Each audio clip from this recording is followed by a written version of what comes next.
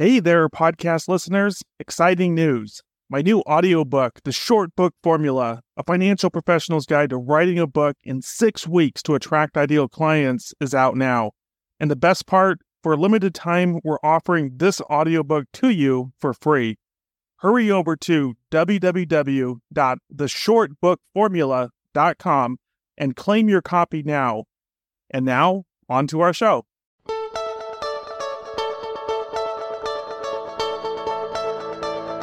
Hey everyone, this is Paul McManus, the CEO of More Clients, More Fun, and the host of the $1 Million Producer Show. And I am honored today to have my guest, Mike Bell. Mike Bell is the Executive Vice President of First Financial Resources and has been in the life insurance industry for a few decades now. I think a long time, 40 years. I think most prominently, Mike, correct me if I'm wrong, but you were the Executive Vice President of Pacific Life for over 30 years. Well, I was with Pacific Life for 35 years. I had a lot of different jobs. So if we can, I'd like to go back to the beginning, because you have a very long, distinguished career in this industry. And, 35 years ago or whenever it was, what brought you into this business? What got you into Pacific Life or just the life insurance industry in general? It's kind of a funny story. So I was just turned 21. And so, not a lot going for me, just out of school working. And to be honest with you, the way I got into the insurance business is I sold carpet to a sales manager at Pacific Life who recruited me into them for sales as a career agent. Oh, wow. I Pacific Life at 21 as a career agent. Wow. That is very interesting. That would have been 1979. Very cool. Now that prompts the question for me is, how do you go from selling carpet, I believe you said, to running as the Executive Vice President of Pacific Life? How do you start there and end up where you ended up? Well, you start there, but then you realize you're not a very good prospector. Ooh. Which is a bad thing if you're on the sales side of it. Yeah. But I was in sales for about 9 years for Pacific Life. And then I was offered the opportunity to take over their San Francisco branch office. Okay. At the time and run that, which I did in San Francisco for about 9 years. And then after that, they asked me to come into the home office and run distribution. Okay. And so I went into the home office, ran distribution and marketing for about 7-8 years, and then took over the life operation and ran the life division my last 8 years there. So one company, but a lot of different jobs in a lot of different places. Yeah, that's awesome. Yeah. As I think marketing is near and dear to my heart. So I'm curious to ask, while you were in the marketing department at Pacific Life, what were some of the things that you were doing to grow revenue? Our whole focus at that time was just delivering value to the producers and to the advisors at the time. So the important thing, not a lot of great ideas will come out of a home office, but they can jazz up some ideas that the field starts with, make sure they're compliant, and put them into presentable presentations for the producers. And at that time, in the early years of that marketing, producers were looking for that. Sure. There was an evolution in the industry where producers were leaving the career business and going out on their own. Right. And that was in the late 80s, mid to late 80s. That's when producer groups started. Because producers had gone out on their own and then decided, it's pretty lonely out there. Right. When you're out there by yourself. So then they started to come together in producer groups. But then when they really started looking for marketing materials and help from the carriers, and Pacific Life kind of led that way in that brokerage community. Wow, that's very cool. I think you bring up an interesting point about entrepreneurs and independent producers, is that, I think a lot of us enjoy being independent and being our own boss. And, part of that is that it can be lonely out there. And so it can be lonely out there, especially if you started as a career agent. And that's usually the process. You start that way, and then you start seeing that there's other companies and other opportunities out there. But then when you go out there, it's a complete shock on everything that you have to do on your own. Absolutely. Yeah. Now, you mentioned that it was during the 80s that producer groups started forming, and you in Pacific Life took the lead there. And I know now you're part of a producer group, First Yes. Financial Resources. Before we go specifically to First Financial Resources, I'd love to get maybe some of your insight from the Pacific Life perspective, or just your role then about the value that you saw producer groups have and offer producers. Well, we were at Pacific Life, we were one of the first carriers in M Financial. And M was really the first big producer group. FFR followed and NFP followed after that, and some of the more recent ones. But we found it as a way, as the carriers, we wanted to get out of the career business, and we wanted to get into the brokerage business without becoming a BGA company per se. Okay. We started doing direct contracts with the producer groups, and we found it to be not only profitable, but great business ideas and synergy in those groups. And that's where that all really started going. It was Pacific Life, Security Life of Denver were the first two with them. Very cool. So before we pivot and move into your experience now at First Financial Resources, I know this is 3 decades plus. Sure. What, if any, key insights or even maybe a story? What would your experience there? How would you now looking back, how would you look back at that experience, just personally or professionally? It's been an incredible evolution in our industry, both from the carrier side and the producer side. And we've been through a lot together. I would say the high point was the coming together of the producer groups and working with them. The low point was probably the crisis, 2008, 9, 10, where agents went in a different direction than the carriers went. And okay, there was kind of a mistrust on both sides. We've kind of come through that with some, strange business during that time of Stoli and some other stuff. But now I think the two sides are coming back together. They're starting to trust each other again. And that's what's really needed in this industry if we're going to take it forward. Absolutely. Everybody's got to remember that this is a long-term business. And so the carrier's got to take a look at business and believe that it's going to stay on the books. And producers need to sell stuff that's going to stay on the books. Absolutely. Now, we met, it was roughly a year ago. I was invited to speak at the regional focus group, I believe it was, in Dallas for First Financial Resources. And that was an excellent opportunity for me, which I met you and Judd and other people at First Financial Resources. Since then, I've gotten to know yourself and many other folks there. And so just, from my perspective, First Financial Resources is a fantastic organization. Before we go specifically into the benefits of it and why people join it, I would imagine, given your background and your experience and your past roles, that must have been quite a coup, if you will, for First Financial Resources to be able to bring you over to as part of their team. Well, they like to think that it was a great recruiting job. Yeah. The biggest part of it was there in my backyard. So, but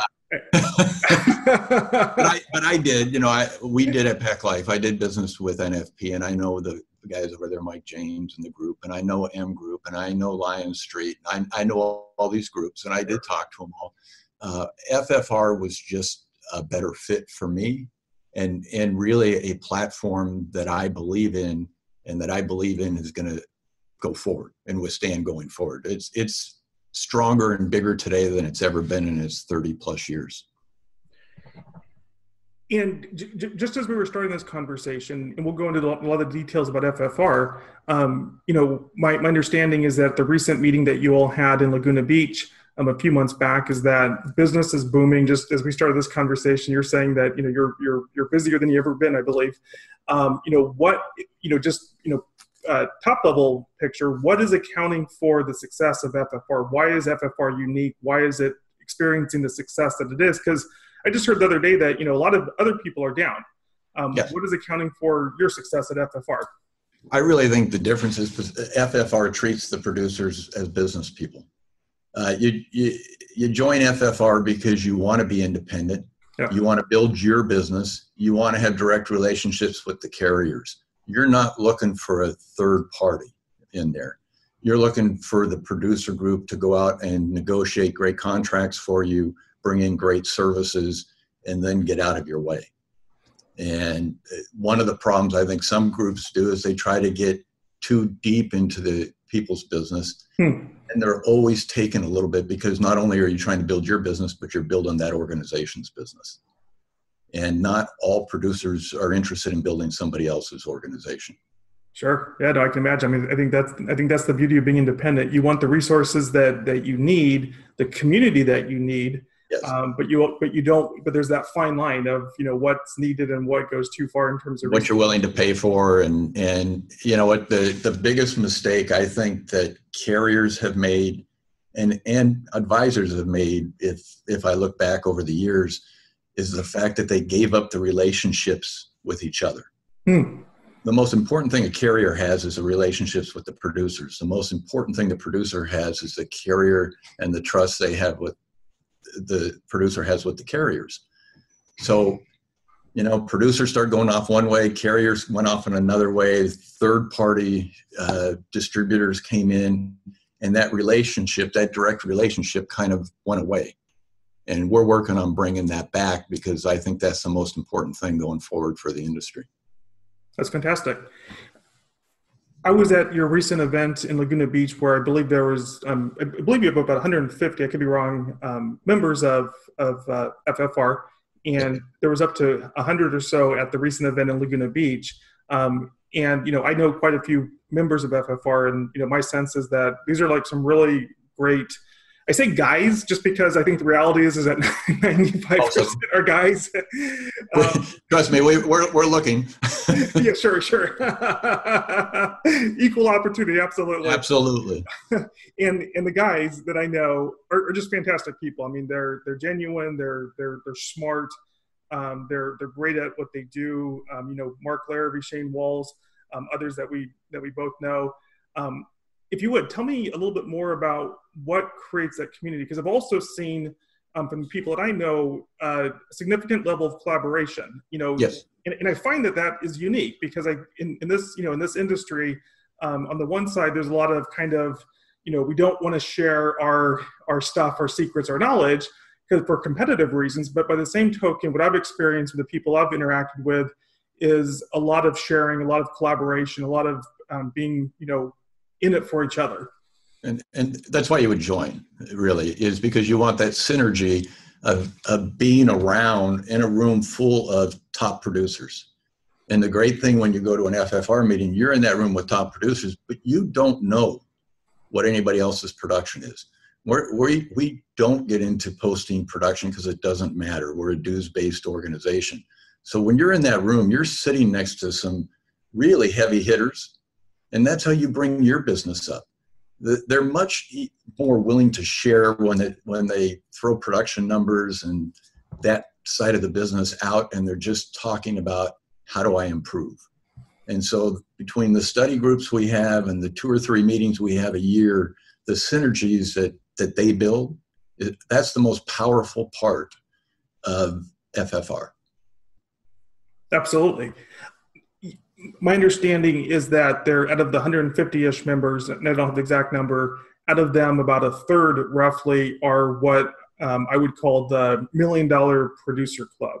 Yes. And so, just to your point, is that even though you don't publish those numbers and you don't, make it about that, what you were saying is that, you have these very successful people. One of the quotes that I always like is that you become the 5 people that you spend the most time with. And so, I always like to hang out and spend time with people that are further ahead than me, because that's the fastest way for me to get better and grow. And that's the way for producers, especially when we bring in young producers. Our average age at FFR used to be in the high 50s, and now it's in the mid to high 40s, which is a great direction for us to be heading for the industry. But it's those ideas, those sharing of ideas. When I'm a guy that does a couple $100,000 a year, and I can sit in a room and I'm sitting at a table with 4 or 5 guys that do 1 million plus, and they're sharing ideas with me. and I find out that this guy does pension plans or this guy does premium financing, and I can kind of either do joint work with them, which I strongly recommend as the way to learn, or I can just bend their ear a little bit and share some ideas and get some ideas of what they're doing. Where else can they go to find that and get that from any place else? It's very rare. One of the things that you all do is you have study groups. Can you tell us more about what the FFR study groups are and then how that facilitates what you were just describing? Yeah, we currently have 7 or 8 study groups. They meet twice a year, and it really is a idea sharing group. Matter of fact, you won't be allowed into a study group unless you come willing to share who you are, what you are, how you sell, what's your clientele. Really open yourself up, not only business-wise, but personal-wise, because these groups get very tight. Yeah. They know what's going on with each other. They know what's going on in each other's lives. And that's so important. I mean, like I say, it's a lonely business out there. But when you can be there with a group of people that you now are meeting with twice a year, you're sharing what's going on, not only in business, but in your personal life. Sure. That's what keeps it together. That's the glue. That's the strength. That's fantastic. I recently had the opportunity, I'm in Houston, as you may know, and one of the study groups that I think Rob... I thought you were in Hawaii. Yeah. That's Joanne, my business partner. She, when we did the lottery, somehow she got the better one. She won. She won. But just a few months ago, Eric Voigt was out there, and there was a study group with Mark and Rob and other gentlemen there, and they invited me to come attend, and so it was great. Yeah, I mean, I only knew a couple of them, but just very, family-like. I mean, it was just interesting conversations that I, heard them have, and just the level of relationship and trust. And our guys just like to be together. Yeah. They truly like each other. They truly like to share ideas. Now, we have 186 members, so I'm not going to say they all love each other, but with the study groups and stuff, they really do share. And it's it's rare that we get into a position where they're competing with each other. Mm-hmm. And that's really, you think, you got all these guys, they got to be competing with each other. And they really don't run into each other that often. And why is that? Can you share a little bit more? I mean, I know that you mentioned joint. There's a lot more business out there than there are advisors. Yeah, exactly. Exactly. And they all kind of have their own niches, and they work in their niche areas. And most of them, when they get into a client, the client's not going to go elsewhere. Yeah. They're pretty secure in that. And they'll even bring in some of the producers to meet with their clients if they have a pretty good idea that they think the client can profit from. That's awesome. Yeah. Switching gears. So in terms of FFR members, can you talk about who, from the perspective of FFR, who is an ideal person to potentially join? What's the range of that? What's it on the one end? What's it on the other end? Why would they want to look at FFR? People come to look because, again, they're looking at producer groups. They're looking at joining an organization. They want to see what they're going to get from that organization as far as building their business. Honestly, the ones that choose to go to FFR are very independent, usually have office staff that does most of their work. They're not looking for somebody to run illustrations. They're not looking for somebody to process their business. They can go direct. We can work with them on dealing directly with the carriers and build that relationship with the carriers. And because of that, they're going to keep the money. They're going to keep all of their money. They're not going to be paying a third party 10 points or whatever based on a production grid. We don't have production grids. You get paid the highest payout day one of all the contracts we have. We're a dues-based organization. And how we know if we're doing the right thing or not is every year somebody's got to write a check to renew their dues. Mm-hmm. And so we get a report card every year. And, we've been very good at keeping the core block. We may lose 5% in any one year, sure, but we're adding on all the time. But we are also an organization that you have to be referred into. Sure. Either by one of our core carriers or by another member we're not out cold calling, prospecting for people to join. The people that are on the list to join are all people who have been referred in. That's fantastic. Tell me a little bit more, if you would. So in terms of, where does a person that need to be financially in their business before they be considered as a potential member? Yeah, you want somebody that's, look, if you look at the numbers, the breakout point, the break-even point is if you need to be doing close to $250,000 a year of premium. At that, all the numbers work really well. Below that, it just depends on the mix of business and what kind of business it is. And 1 year you may be below that, 1 year you may be way above that. And so financially, the numbers work the best at about $250,000.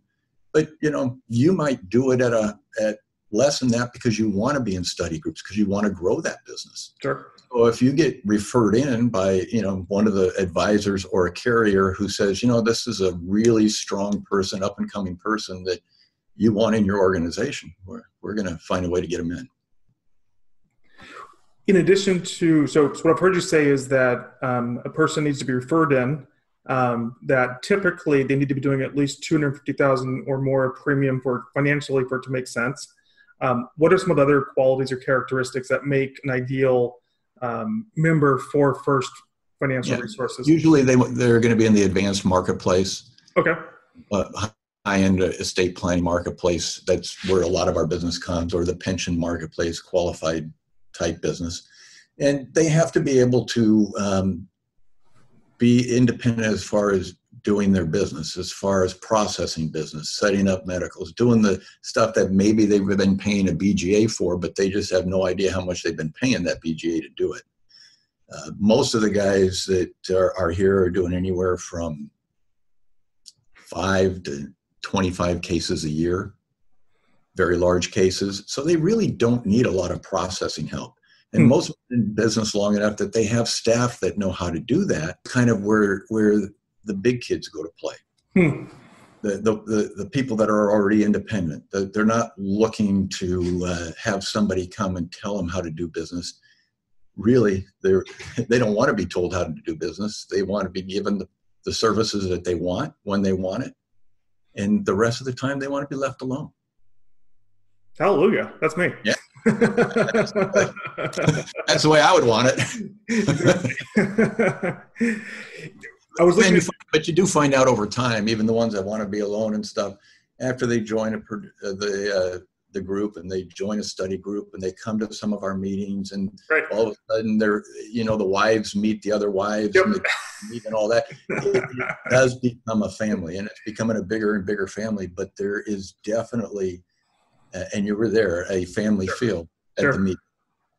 No. I think that's the irony, right? It's that we want to be independent and left alone, and then we also want those benefits of the social benefits with peers and the families and the wives and everything. But the important thing is we want it when we want it, not necessarily when you want to give it to us. So just be there when I want you. Exactly. That's fantastic. Yeah. I was looking at your LinkedIn profile before we got on the call right now, and I noticed that you published an article sometime. You got recommendations on how to change it for me? No, just get it out there more. I think the title of it, or the key thrust of it, was that use the word commission club. Yes. Could you tell me more about that? Yeah, you know what? I threw that out there because competitors and other producer groups will often tell you that FFR is just a commission club. And they say that like that's a bad thing. No, exactly. It's like, oh, yes. I mean, that's the worst you got to say about us, and so be it. Sure. We do pay the highest commission. We're a dues-based organization. So you pay dues to join. And since you pay dues to join, we don't take any of the compensation away. So you receive everything from the carrier. You receive all the overrides that FFR makes as well to you. So you're getting, no matter if you're a $200,000 a year producer or a $2 million a year producer, you're getting the same payouts. You start at the same number. There's no grids. You've paid your dues. You're a full member. So that's where sometimes where some of the other groups are taking 5 to 10 points, depending on your production, to help pay for them. Sure. We don't do that. And so sometimes they say, oh, people who join them are just a commission club. They're just joining a commission club. That's just not true. We have the same services. We have people, we have competition units, we have MDs on staff. We can help you get all the stuff you want.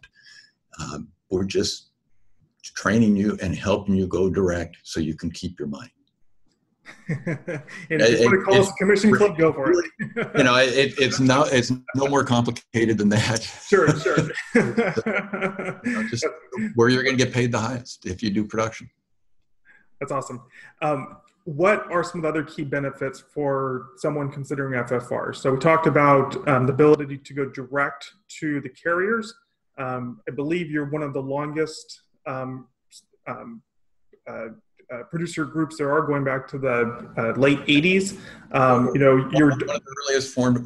We are the only producer group that is 100% owned by the advisors. And why is that important? Because the advisors vote on who the board is. And that's who we work with here at the FFR office, is the board that's elected by the advisors. Plus, it means that there's no management ownership and there's no outside third-party ownership. So there's nobody that can drive the direction of the company other than the advisors. So, I've heard the claim that ownership has its privileges, and we agree with that. 100% ownership even has more. And so the advisors have 100% ownership, and that's big. It really is big over time. FFR started, and it's grown to a point now where we're doing a lot of premium. We're number one with 3 or 4 of the major carriers out there in distribution. With that, you get better contracts. You get better deliverables that you can bring to our producers. Some of those deliverables are going to be in competition help, and in getting illustration softwares to you and packages that you can use. We'll go to the members and say, if you see something out there that you think would help all the members, let us know. We have an MD that you can send your cases to get reviewed before you send them to an insurance company. So a lot of the services that you're going to find, and then we tap into the carriers. Carriers have great advanced design people. They've got people there that know what they're doing. So we hook you up with them a lot in helping design the cases before you send them into the carriers. Then you've got, we've got a staff of 14, which is, when you compare to the other groups, a third. But then again, we've got to run based on the dues, and we got to run a very tight ship because we're spending the advisors' money when we're running the office here. So we're able to do, we will do well north of 100 million of target premium this year, as we did last year. And we do that with 13 or 14 employees. Very cool. Yeah. If I can ask, what is the future? What is the growth trajectory? What is it that you would like FFR to accomplish over the next 1, 3, 5 years? You know what? The great thing about FFR is that there is no pressure to grow. So it's not like we wake up January 1 and say, we need to bring in 25 people or we need to get production over this limit. There's none of that. We want all the good ones. If there's a good producer out there doing good numbers and doing it the right way, they're a potential FFR member. If we don't find them, we're fine. We don't have to bring anybody in. And the members, the current members, know that as well. So, when they refer somebody, that's important because they know what we're looking for. They know we're not looking just to add bodies to add bodies. It doesn't do anybody good. We want them to bring as much to us as we can bring to them. You got to be willing to go and be members of study groups. You got to be willing to participate. That's the biggest value. So our future is great. Yep. Like I say, we continue to grow, and we continue to grow at with large numbers, but there's no mandate to grow. Shifting gears slightly, and this this podcast is called the $1 Million Producer Show. And over your career of 35 plus years, you mentioned that you started out in going, I think it was selling or doing something in the carpets. Yeah, being a career agent selling. and quickly you got recruited and you're like, prospecting. And so you decided to go and climb the ladder and become the top person there. So the question is in all that time, you worked with many people from struggling to highly successful $1 million producers. And what I'd love to pivot to now is just, what are your insights? I mean, whether it's FFR, your experience before that, what are those common traits, characteristics that make someone successful in this industry? Couple things. I was kind of thinking about that. One is the producer who is looking at this as a long-term career. Because, when you write a $25 million policy, let's say, sometimes a producer forgets that at some point a carrier is going to write a check for $25 million. You might just look at, well, it's costing them $30,000 a year or whatever, and you think about that, but somebody's going to write a check for $25 million. And it's a long term. It could be 10 years from now. It could be 30 years from now. So the producer has to have that long-term look, same as the carrier, to begin with, and understand that what you sell today, you're going to have to go back to that client 5 years from now and justify and explain to them. And so you can't just be looking at the sale for the sale today. It's got to be for the long term. The other thing, as you're coming along, the best way to learn is by joint work. So I see producers all the time that would come in and say, I've got this deferred compensation case. And we'd talk about it, and I'd say, well, you might want to bring in so-and-so. And you see it all the time. They'd say, well, I don't want to split the case. Well, that producer says that's probably not going to get that case and is not going to be long-term in the business. The producer who says, I'm willing to split the case to learn to learn how to do this and kind of pay dues to learn how to do it and not learn by making mistakes with your client, but is willing to learn by doing joint work, will in the long term do much better.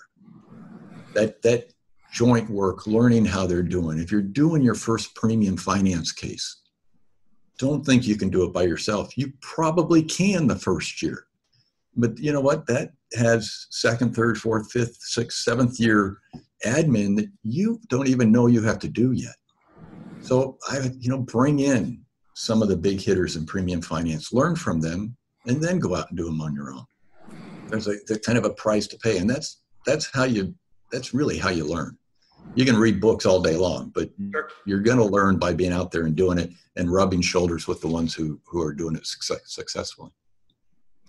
I would add to that, in my experience, getting an interested prospect, if you will, in a concept is one thing, and successfully moving them and navigating the relationship to a point where that person is comfortable and confident in you and what you're offering are two different things, right? I mean, there's concepts that people can show interest in, then there's actually the skill set, if you will, of getting, closing a case, if you will. And what I've found is that what I love about what you said is that, ultimately it all comes down to you're selling trust.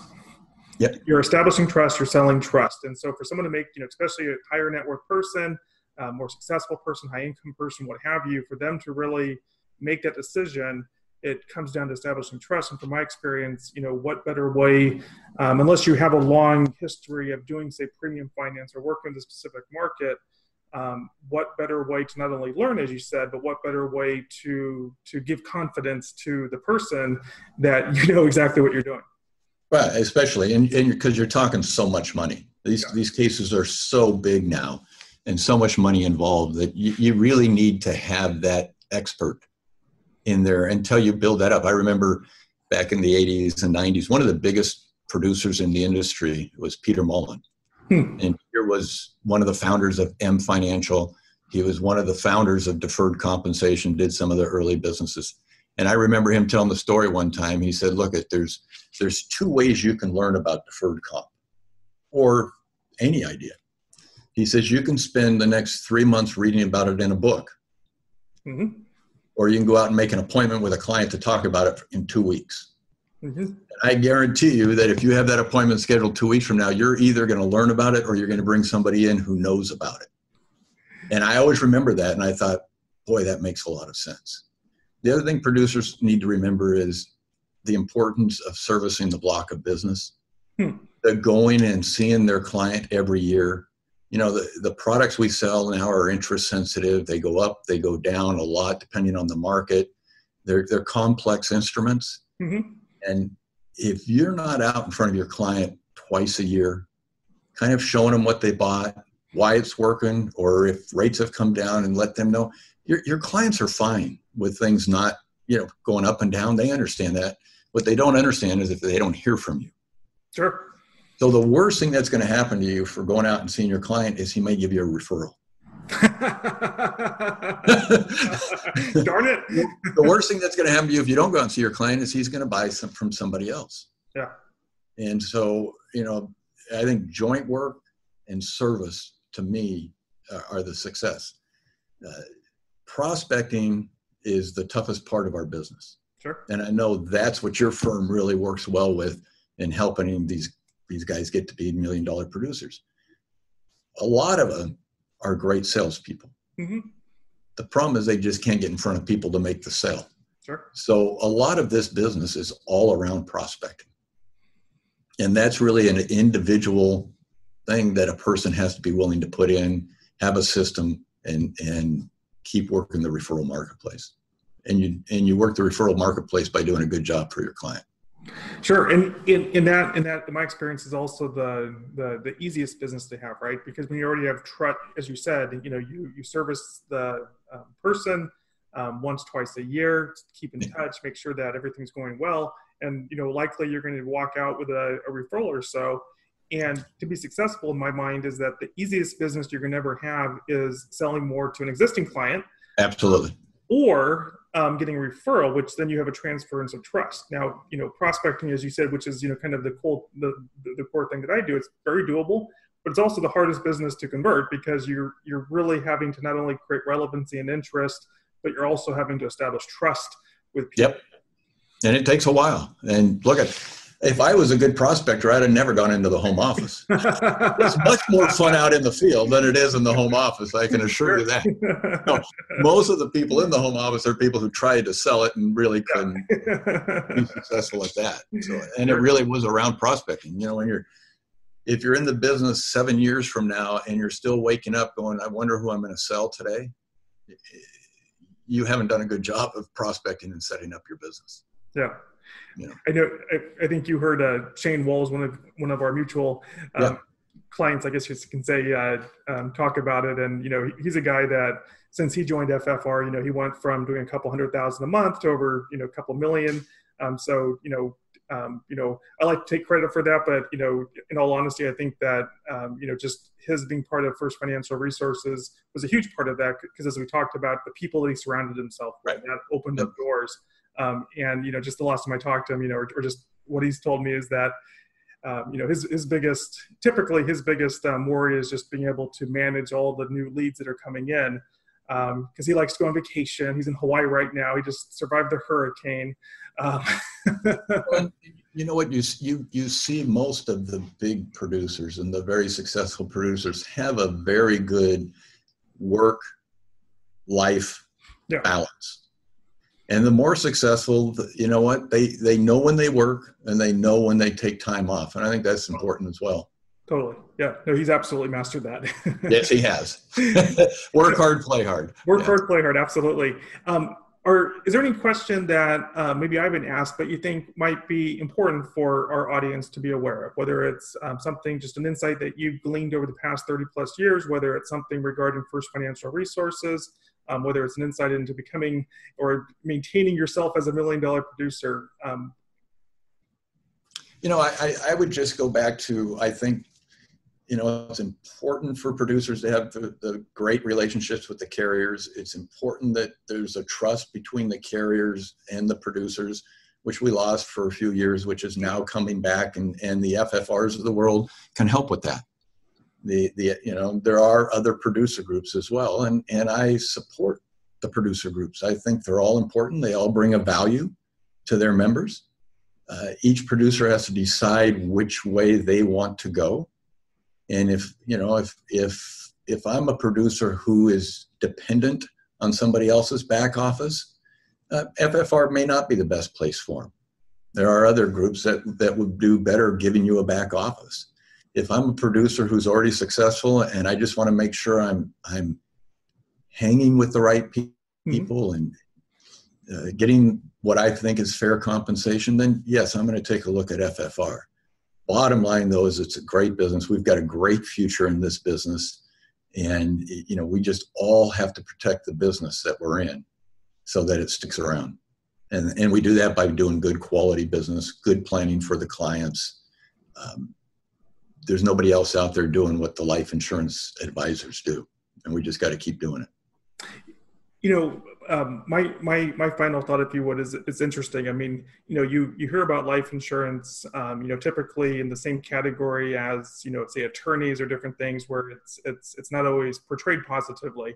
I've had a unique experience where, a year ago or working with Shane, and then over the past 1 year plus working with any number of people at First Financial Resources, starting at the top level, if you will, I would describe the kind of work and the kind of advanced concepts and the opportunities. I would use the word sexy. Now, how often do you use the word sexy when it comes to life insurance? But I think what, the people that you work with, the thinking, the strategic thinking, the opportunities, the difference that they're making in people's lives for the better is really cool. I mean, it's something that, I love being part of. Yeah, we have such a phenomenal product.